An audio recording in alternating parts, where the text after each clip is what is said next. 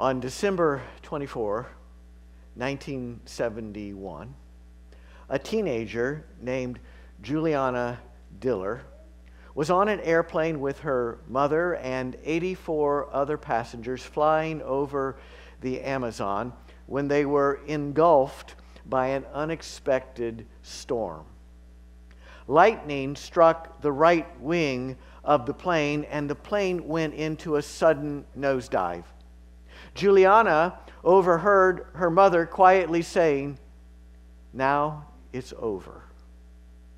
People began to scream, and then the screaming gave way to sheer silence. The plane had broken apart, and Juliana, still belted in her seat, was free falling through space 2 miles up in the sky. Can you imagine? The next morning, she awakened on the jungle floor. Injured, but not severely, she got up and was able to walk away. She fell 2 miles out of the sky and lived to tell about it. Imagine what it would feel like to be 2 miles up, free falling through space. The world is a dangerous place. In your own life, when have you faced great danger? Somebody tell me, how would you finish this sentence? In my own life, I've been most scared when, what happened? How would you... Kids around the pool and no adults. When your child, when your daughter's in danger. Say that again? You hit a telephone pole. An accident. Yeah. Your car fell 25 feet and you were in it. Highway 4 in California. Wow.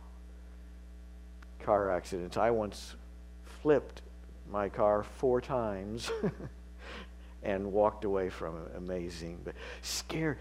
We live in a dangerous world. You never know what's around the next corner. Can you imagine being this guy? You're in a little pup tent, and suddenly you are face to face with a lion.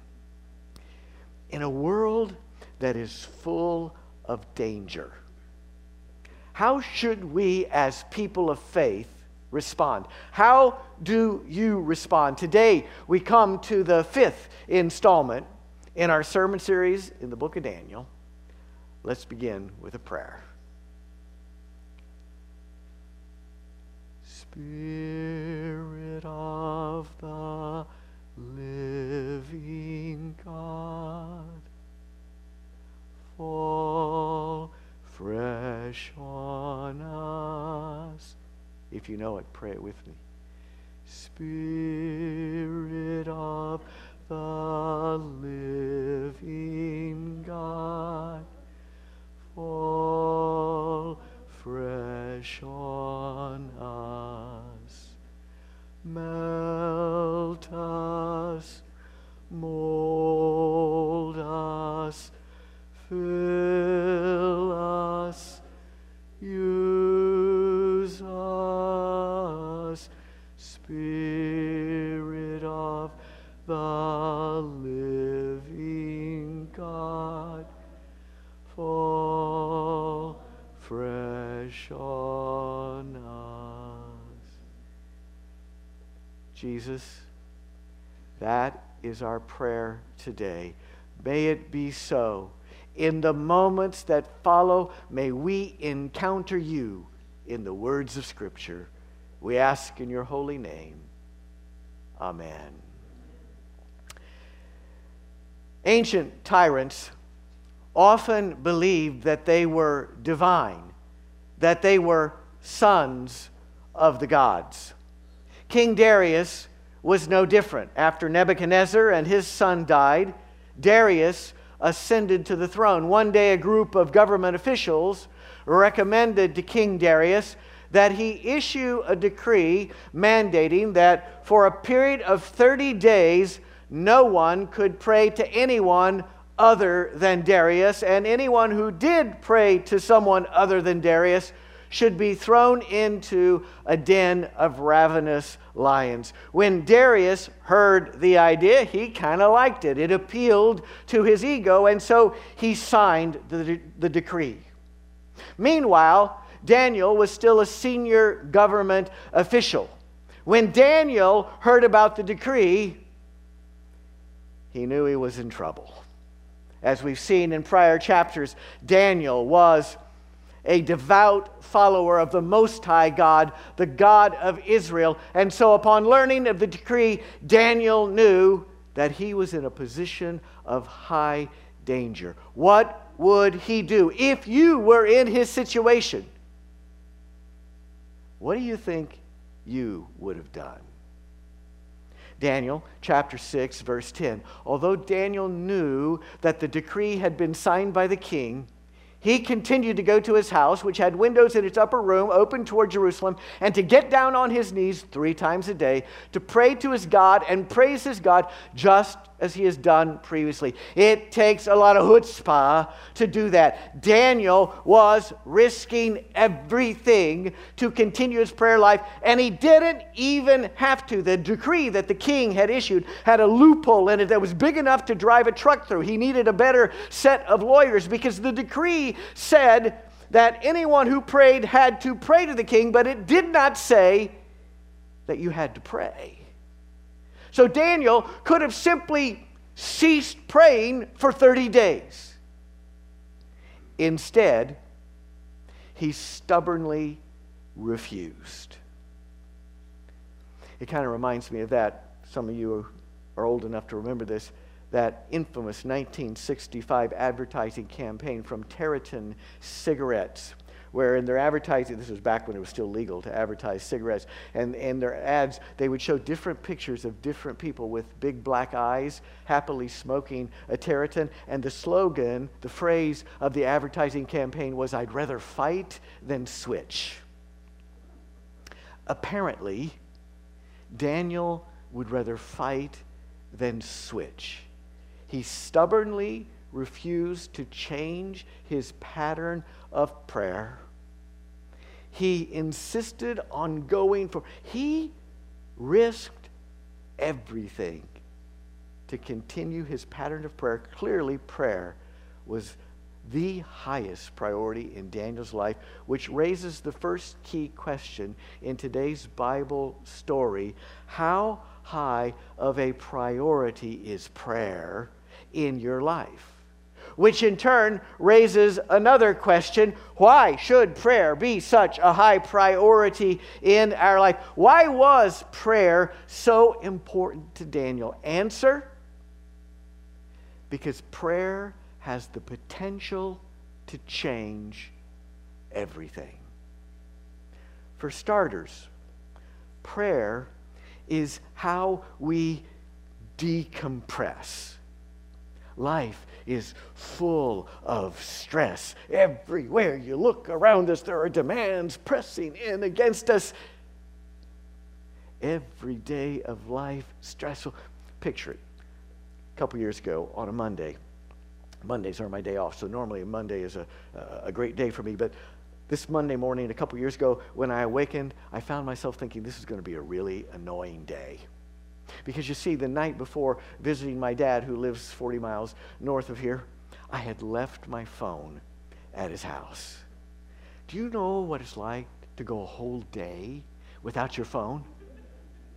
Talk about stressful. And this was at a time when we were doing a renovation project here at the church, and the day before, the architect and the general contractor had gotten into a conflict, into a dispute, and the architect was supposed to be calling me on Monday to tell me what he thought the way forward was. So that meant now that the architect was calling me, and my phone was ringing into dead space up at my dad's house, and I suppose I could have borrowed somebody else's phone to call the architect, except I hadn't memorized the architect's phone number. It was on my phone, which was at my dad's house. So I was anxious, I was frustrated. I didn't have my phone. Plus, later that afternoon, mid-afternoon, I was supposed to meet my dad at St. Vincent's for a meeting, an appointment with his heart specialist. And that meant I had to scrunch into a few hours that morning all of the errands that I would normally run on my day off. So I was busy getting all my errands, getting all my chores done when I hear glass shattering downstairs. I ran down the stairs to find that several pieces of David's favorite Christmas creche had been knocked off the shelf and shattered on the floor. One of our cats, Gigi, was looking up at me with big eyes as if to say, "I didn't do it. I don't know what happened here," as she began to bat a shard of glass and play with it. I cleaned up the mess. I rushed to the grocery. And everybody at Walmart was in slow motion. I came to an aisle where a guy had parked his cart crossways in the middle of the aisle and was standing next to it and studying all the labels, completely oblivious to the fact that there might be someone else in the store who might want to walk down that aisle. I'm not asking for much, just a little situational awareness, right? And as I continue my shopping, it seems like every other item that I needed was not on the shelf. When I got to the back, the dairy section, there wasn't even any skim milk. How does Walmart run completely out of skim milk? When I got home with my groceries, I realized I hadn't left enough time to get to Dad's appointment, and so I had to drive like a bat out of hell. So that by the time I got to the appointment, this is what I felt like. Do you ever feel like your head just wants to explode? Life is full of stress. Prayer is where we go to decompress. Just breathe. Sing a song to God. Sit in silence. Peace, be still. People who don't pray, I don't know how they cope with their stress. There's something about coming into the presence of God. We pray because prayer is how we decompress. And we pray because prayer is how we gain insight, divine insight. There are so many imponderable questions in life, and the decisions that we make will have ripple effects throughout the rest of our life and into the lives of the people around us.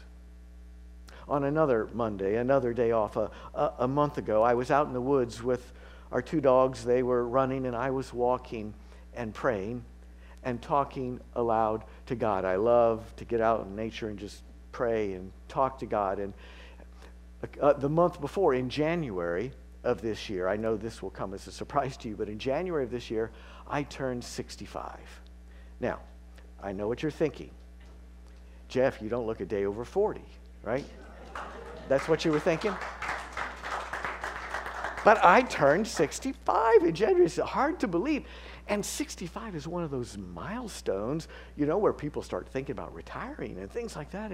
And I don't feel ready to retire. And so I was walking and talking to God about that and thinking, God, am I being selfish? Maybe it's time I let someone else lead Life Journey Church. And, you know, I want to be mindful and prayerful and do this in your way. God, what should I or shouldn't I do? And as I was walking and talking aloud to God, for the next 15 minutes or so, I was talking through in the presence of God's Spirit the various scenarios and the pros and the cons. And as I did so, there was this sense of clarity and peace that settled over me. And I sensed God saying to me, Jeff, this is a church that has so much potential. There are so many people who desperately need churches like ours in their life. And I sense God. I mean, I don't know if you feel that, but I feel that every day. And when I talk to people, newcomers welcome, people who just haven't found that right fit in church. Churches can be so narrow, so dogmatic, so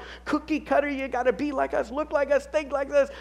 And they squeeze Jesus out and put dogma in. And I found myself thinking, as I was talking about, people desperately need a church. And I sense God say to me, this church has so much potential and so much left to do, and I want wants you to be a part of that. Keep on keeping on. Stay the course. And I felt this deep sense of peace that I'm where I'm supposed to be, doing what I'm supposed to do. Not just that, but then at the end of that conversation, I felt like if somebody said, why haven't you retired? I could have walked them through it rashly, because talking to God about it had brought clarity into my life.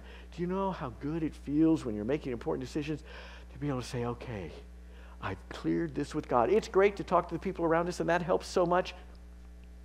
But there's one thing the people around us can't give us, and that's divine insight.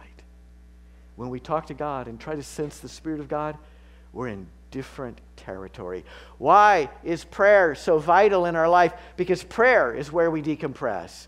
Prayer is where we gain insight, and prayer is where we access divine power. True story. Back in the early 1990s, Dave and Lynn Phillips were sensing in their hearts that God was calling them to something more. They were sensing that God was calling them to somehow work with children in the world who are suffering and to share Jesus with those children in the process. And the more they prayed about it, the more they became convinced that they should launch an organization that was devoted to those purposes. But Dave hesitated because he realized if he partnered with his wife in leading this organization that he was going to have to do public speaking, and he was almost phobic about public speaking. But the more they prayed about it, the more they felt the clarity that this is what they were called to do. So they decided to take the plunge, and they founded an organization called Children's Hunger Fund. They founded it in January of 1992. 6 weeks later, Dave says, I get a phone call out of the blue from a doctor, a director of a hospital in Honduras, who explained to Dave that there were 7 children in the pediatric ward of that hospital with cancer who didn't stand a chance unless they could get access to a particular cancer drug. The doctor asked Dave, could his organization do that? Did he know how to obtain that kind of drug? Dave said, I have no idea. I've never done anything like this before. But he wrote down the name of the drug and he said, I'll do my best. The two of them, the doctor and Dave, prayed together there on the phone. God, please, open doors. Let these 7 children live. Make a way. When they finished praying, Dave hung up, and he says, literally not a second passed before his phone rang again. And at the other end of the line was an officer of a New Jersey pharmaceutical company telling him that his company had 48,000 vials, $8 million worth, of that exact cancer drug that they were wanting to donate. Could Dave's organization use and distribute the drug? And oh, by the way, the pharmaceutical company was willing to airlift it anywhere in the world. Within 48 hours, Dave says, we were airlifting vials of that life-saving drug to Honduras and to 20 other strategic locations around the globe. Sisters and brothers, that really happened. It's a reminder of God's power and of the power of prayer as the portal that gives us, that releases that power in our lives. Now, my point is not that every time we pray, we're going to get a miracle. Sometimes when we pray, God says yes. Other times when we pray, God says, no, I love you too much. Other times when we pray, God says, yes, but you'll have to wait. Or maybe, yes, but in a way different than you expect. And sometimes when we pray, God says, you've got to be kidding me. So my point is not that, oh, just pray and every time you'll get a miracle. But ask anybody who's lived a life of prayer and they will tell you that they have had enough experience in their own personal life, seeing prayer change things in amazing ways, to assure us that prayer has the power to change things. We pray because prayer releases divine power into our life and into the world. And we also pray because we're lonely. Even when we're surrounded by people, even if you're just half self-aware, you can look back at moments in your life, those moments of clarity, when you said to yourself something like, it just feels like something's missing. I mean, life here on earth is good, but it just feels like that's not enough. It feels like we've been cut off somehow from our source. We've all seen that famous scene in E.T., where the little alien creature is aching for home. And he's been on Earth long enough that he's starting to learn some language, and he's starting to learn what different things are for. And there comes that point, that scene where the little alien says to Elliot and to Gertie, E.T., fold, hole. And that scene resonates deeply with us because consciously or subconsciously we sense we are that little creature. Aliens, exiles, somehow separated from our source. The Bible says we are strangers and aliens on planet Earth. Earth is wonderful, but there's just something missing. We have this sense that somehow we need to reconnect to our source. There's this big hole in the middle of our life that can only be filled by building a deep personal relationship with God through conversational prayer. As we share our life with God, as we talk to God about our joys and our fears, our victories and our failures, as we talk to God about our lessons learned and our hopes and our dreams, as we share life with God, we begin to discover the only relationship that can ultimately and completely satisfy. It's like the old hymn says, and he walks with me, and he talks with me, and he tells me I am his own. Key line.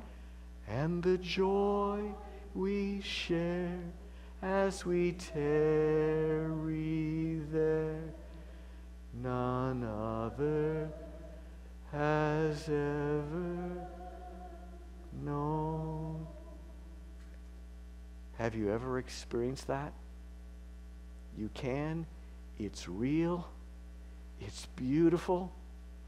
We pray because when we do so, we are cultivating life's most important relationship.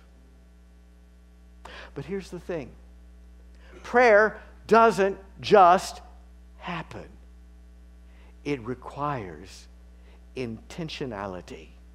That's the next key point in today's Bible story. Life circumstances will always be conspiring to keep you from having a meaningful prayer life. For Daniel, it was a tyrant named Darius who was trying to disrupt his prayer life. For each one of us, there's also a tyrant in our life. The tyrant's name is not Darius. The tyrant that we're up against is named time. The tyranny of time. A cruel overlord.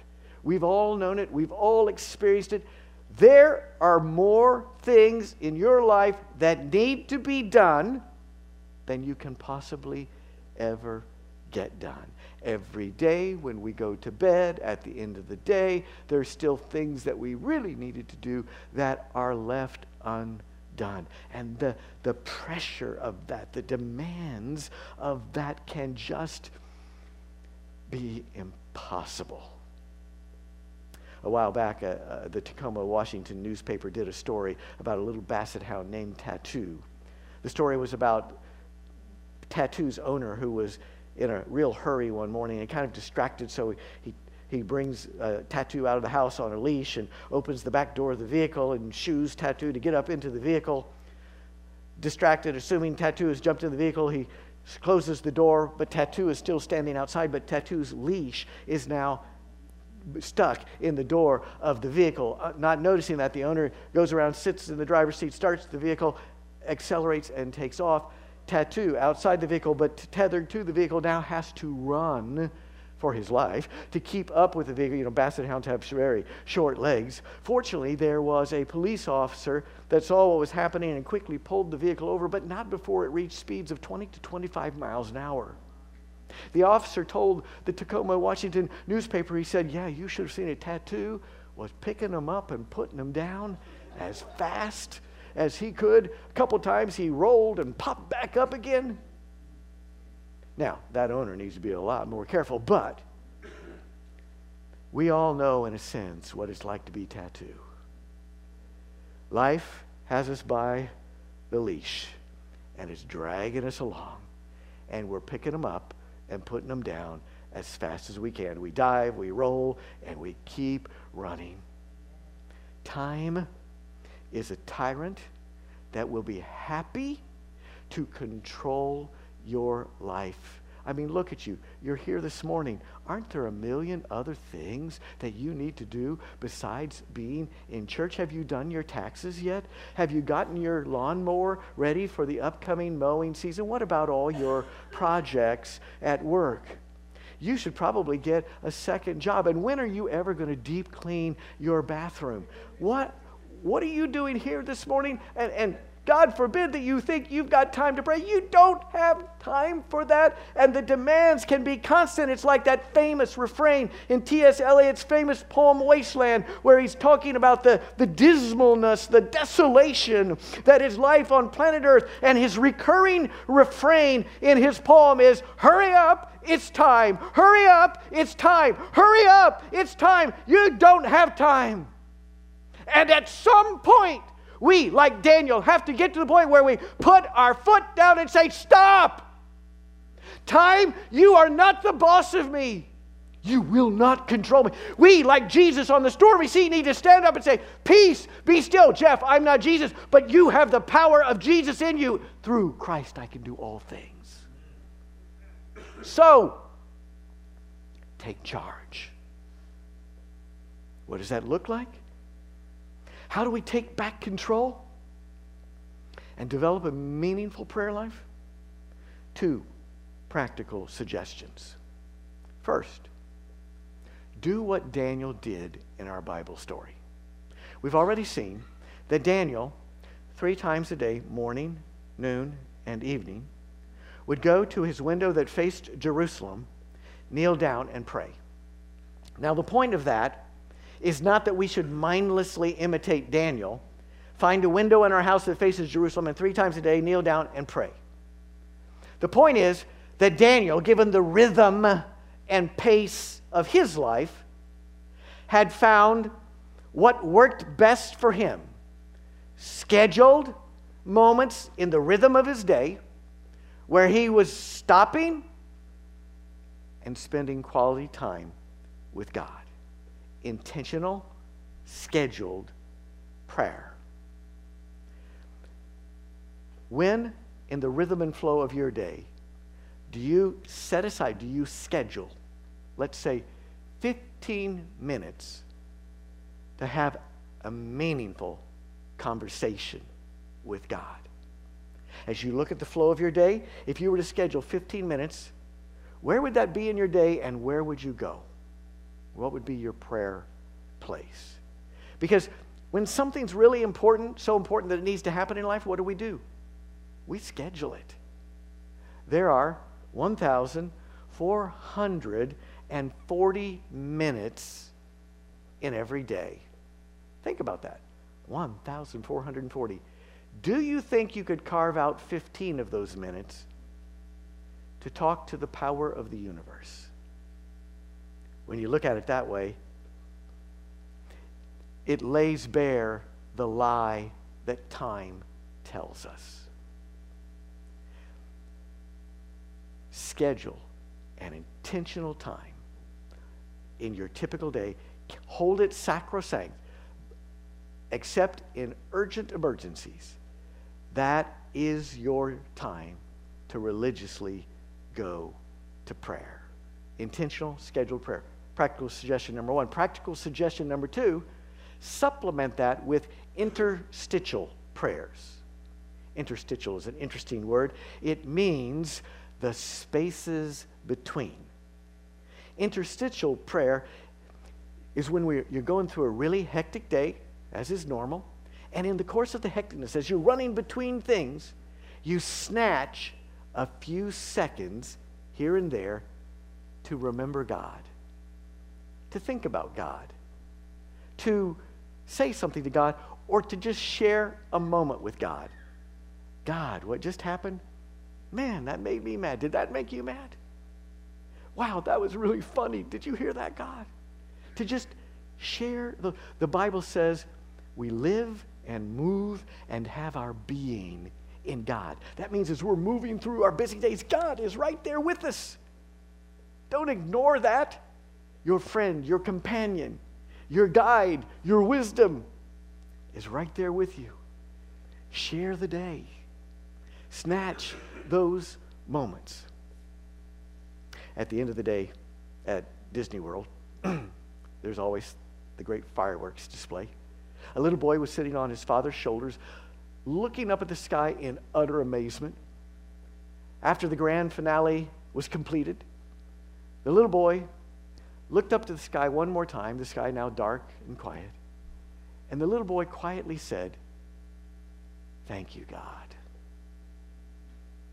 That's interstitial prayer. A little kid once prayed, "God, sometimes I think about you when I'm doing nothing." That's interstitial prayer. Now, we need both. You can't survive on interstitial prayers alone. And we're missing a lot if we only do intentional scheduled prayer. We need both to have a robust and complete prayer life. How goes your prayer life? Jeff, suppose I don't do it, because it's easy not to do it. What happens then? That's the end of our Bible story today. Daniel chapter 6, verse 16. Then the king gave the command, and Daniel was thrown into the den of lions. A stone was brought and laid on the mouth of the den, and the king sealed it with his own signet. Daniel has now been thrown into a den of intentionally starved lions. But they could not touch him because he was wrapped in the power of his prayers. In his own words, Daniel says, "My God sent an angel to shut the lions' mouths so they would not hurt me." And then the king ordered that those who had accused Daniel should themselves be thrown into that same den of lions, and were told before they even reached the bottom of the den, the lions overpowered them and broke all their bones in pieces. Yikes. What are we supposed to learn from that part of the story? Think about it like this. In the Bible, what do lions symbolize? Sometimes lions symbolize Jesus, the Lion of the tribe of Judah. But that doesn't fit this situation. What else in the Bible do lions symbolize? Satan. 1 Peter 5:8.